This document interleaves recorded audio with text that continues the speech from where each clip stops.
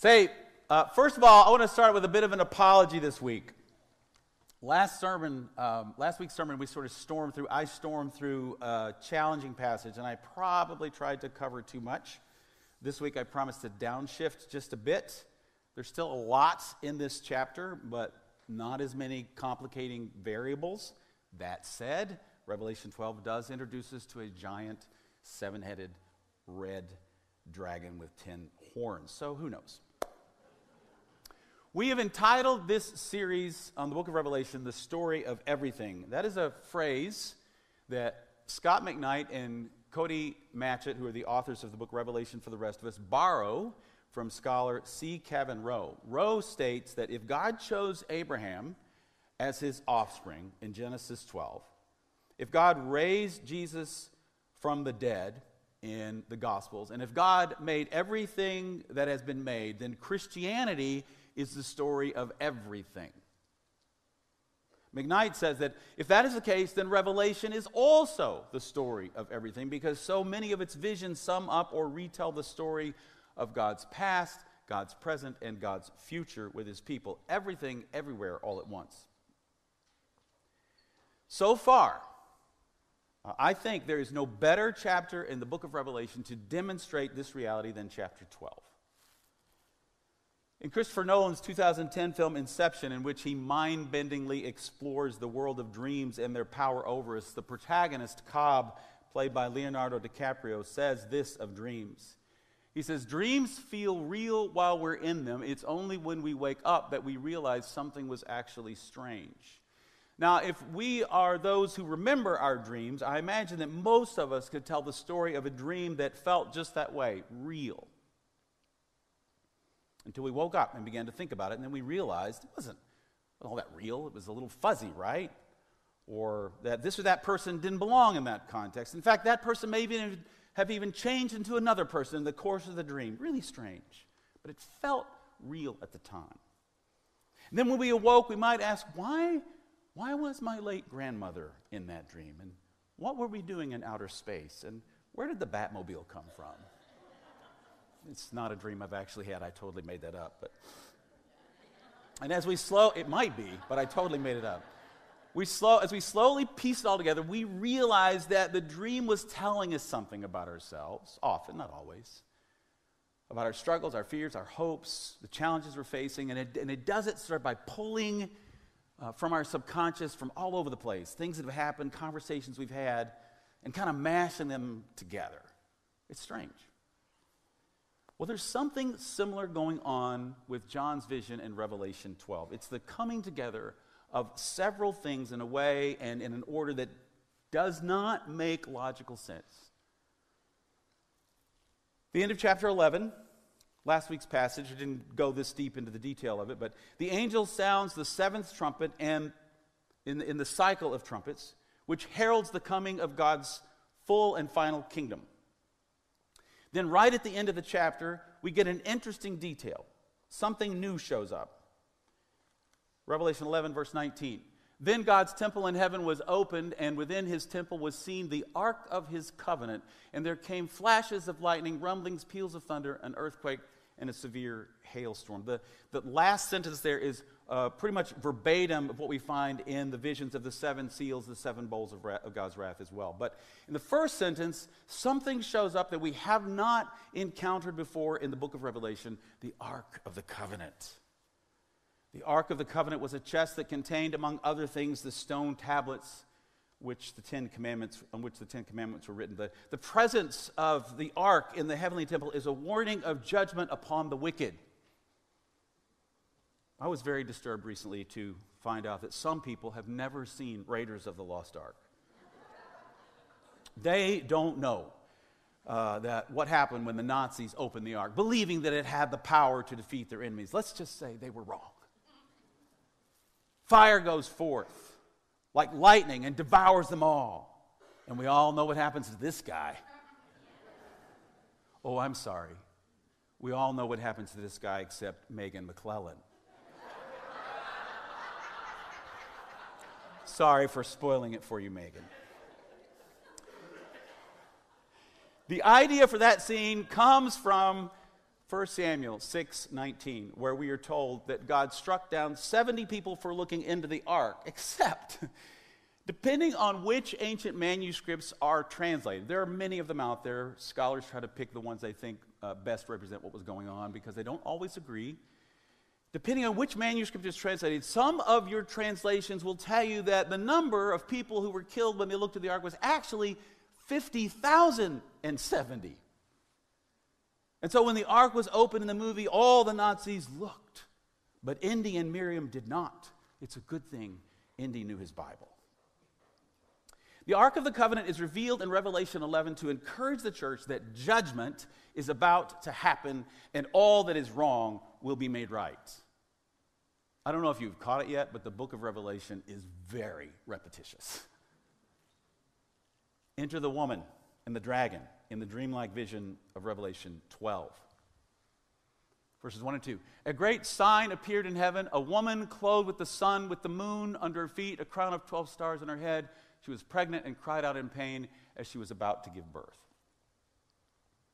Now, my guess is that last week's sermon, this week's sermon, and next week's sermon will be the most challenging for those of us who grew up under a certain understanding of how to read and interpret Revelation, or, honestly, those of us who were steeped in the Left Behind novels and movies. Last week was a symbolic understanding of the two witnesses of Revelation. Now, I am not simply applying this symbolic understanding to it. That's the nature of apocalyptic literature. It is always highly symbolic. So we read it symbolically. This week, after all, it's a symbolic, giant, red dragon with 7 heads. That word sign there in the first line there comes from a root word that means to signify something, to symbolize something. What we are about to encounter are symbols of a bigger reality to which these signs point. There are 7 of these signs. And the first one is a woman.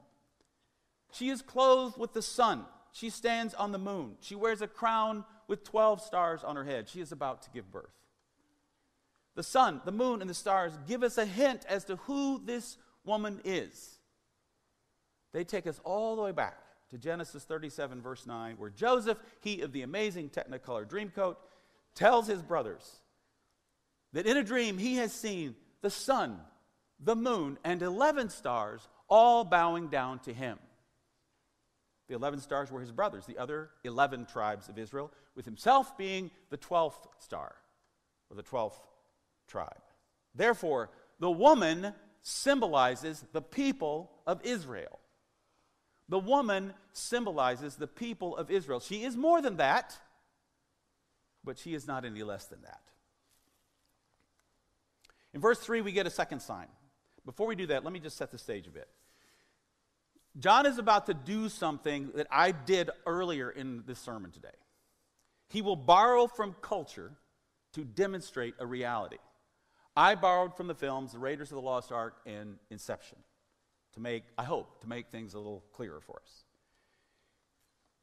In Revelation 12, John borrows imagery from his culture as well to help us see a bigger reality. Dragons, serpent-like mythical creatures, dragons were used in the culture to express the realities of evil in an imaginative and provocative way.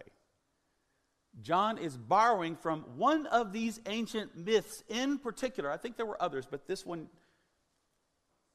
is important. Ancient Greco-Roman sources tell a tale of a woman named Leto. She was pregnant by the Greek god Zeus and pursued by a creature known as Python the dragon. In that story, the dragon attempted to kill her before she gave birth. But she was rescued by the north wind that carried her to an island where she was kept safe and gave birth to Apollo and Artemis. And the dragon was later killed by Apollo. Keep that myth in mind as I read John's words in Revelation 12, verses 3 through 6. Then another sign appeared in heaven, an enormous red dragon with 7 heads and 10 horns and 7 crowns on his heads. His tail swept a third of the stars out of the sky and flung them to the earth. The dragon stood in front of the woman who was about to give birth so that it might devour her child the moment he was born. She gave birth to a son, a male child who will rule all the nations with an iron scepter. And her child was snatched up to God and to his throne. The woman fled into the wilderness to a place prepared for her by God where she might be taken care of for 1,260 days.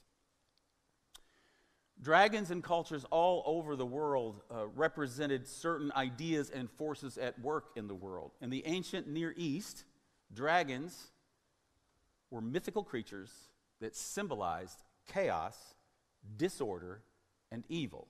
The undoing of God's created order. We're going to see that in action as we get toward the end of this chapter.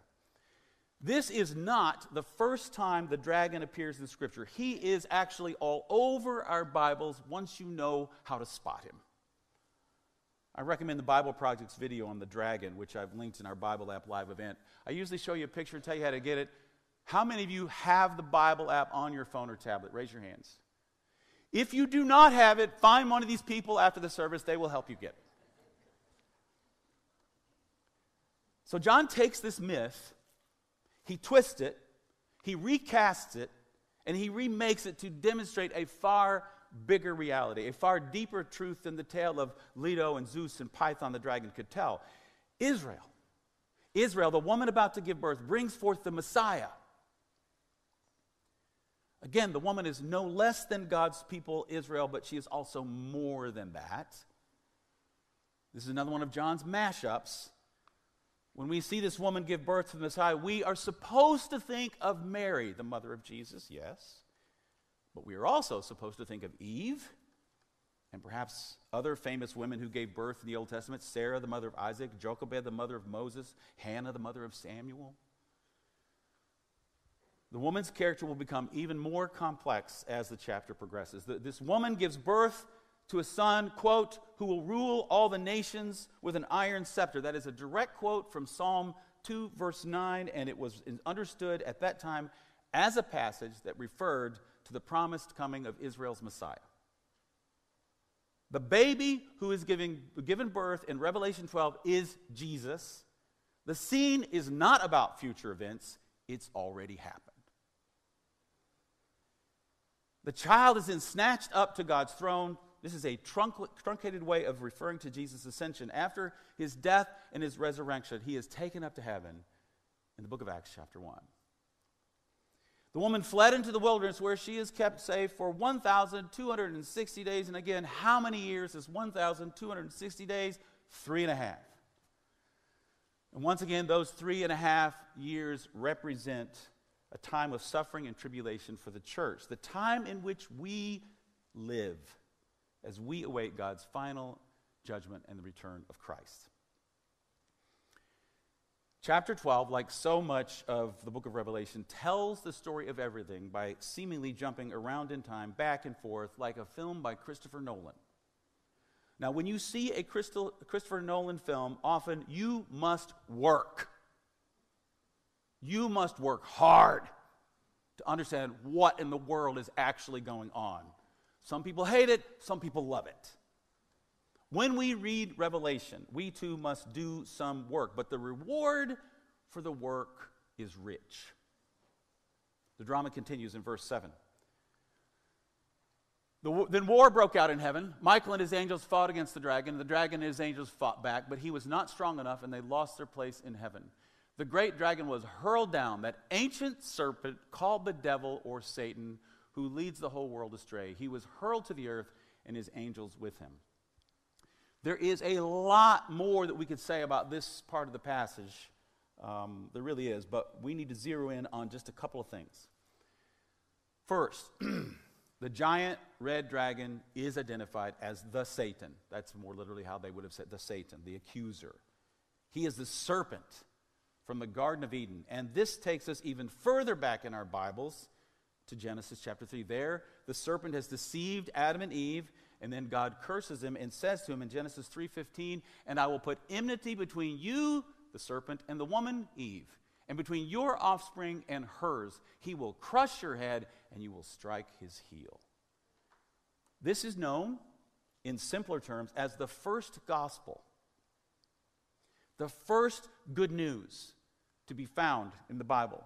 Genesis 3:15 encapsulates the coming of Christ, the offspring of the woman, his death, his resurrection, and the ultimate defeat of the serpent. In Romans 16:19 and 20, the Apostle Paul echoes Genesis 3 when he promises that the God of peace will soon crush Satan underneath your feet. It's difficult not to dance when I say that, but I'm not going to. You're welcome. The war that takes place in heaven between Michael and his angels and the dragon and his angels has already taken place. The dragon, Satan, was defeated when Jesus died and rose again.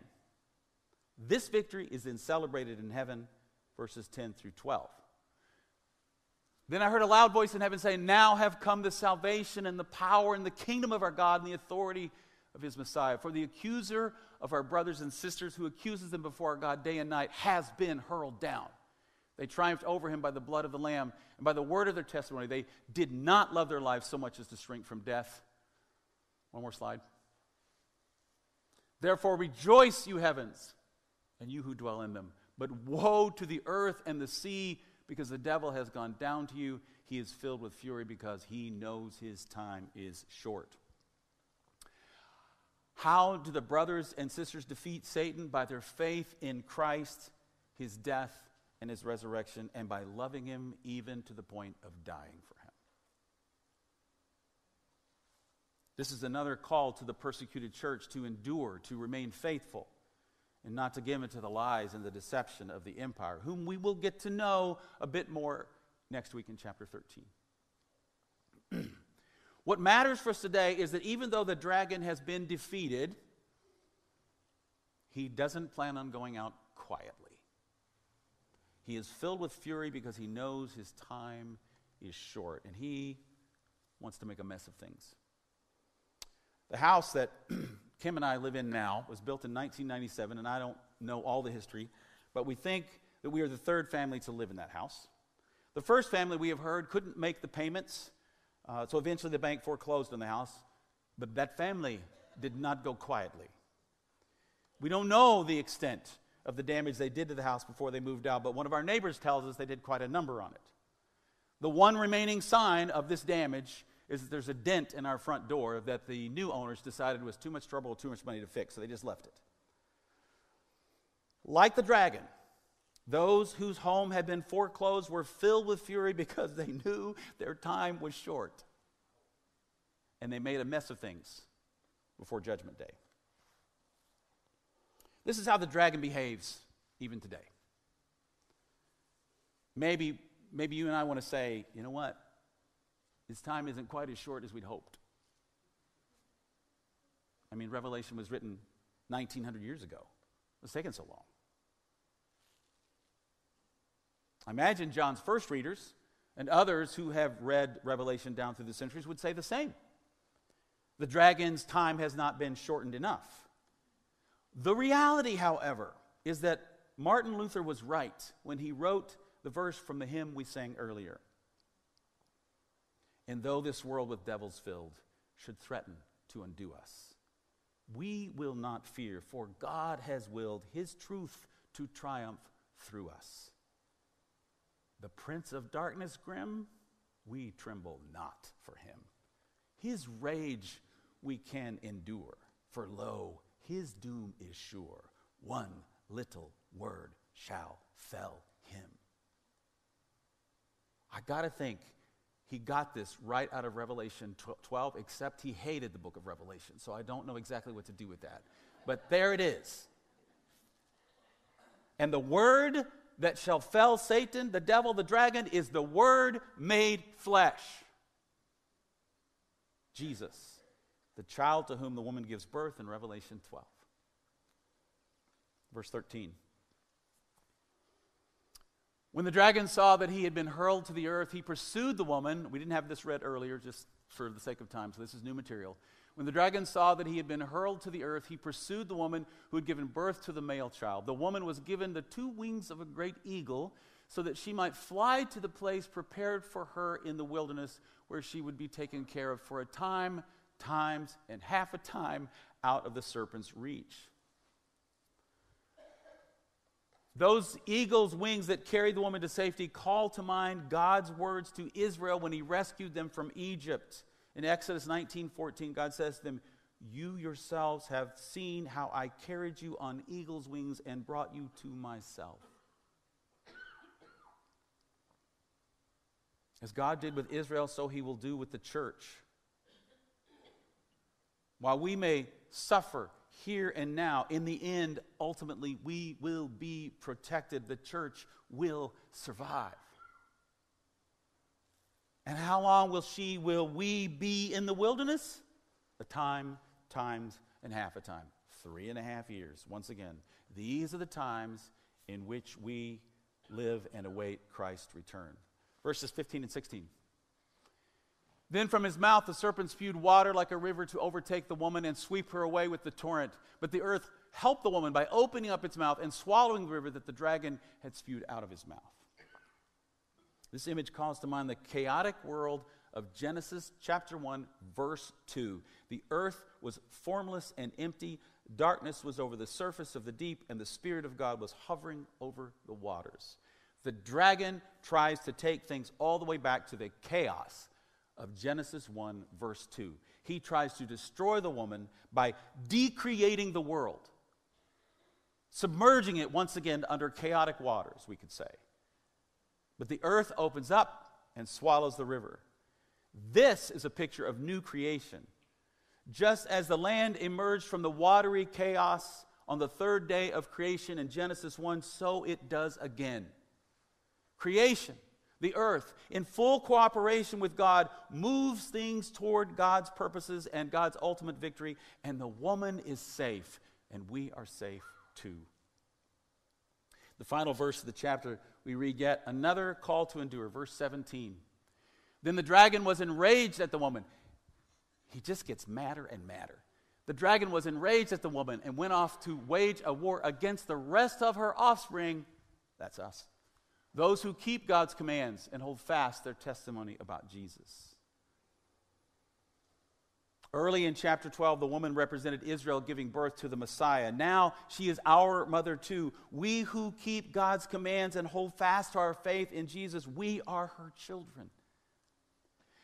And although the dragon still pursues us, he knows his time is short.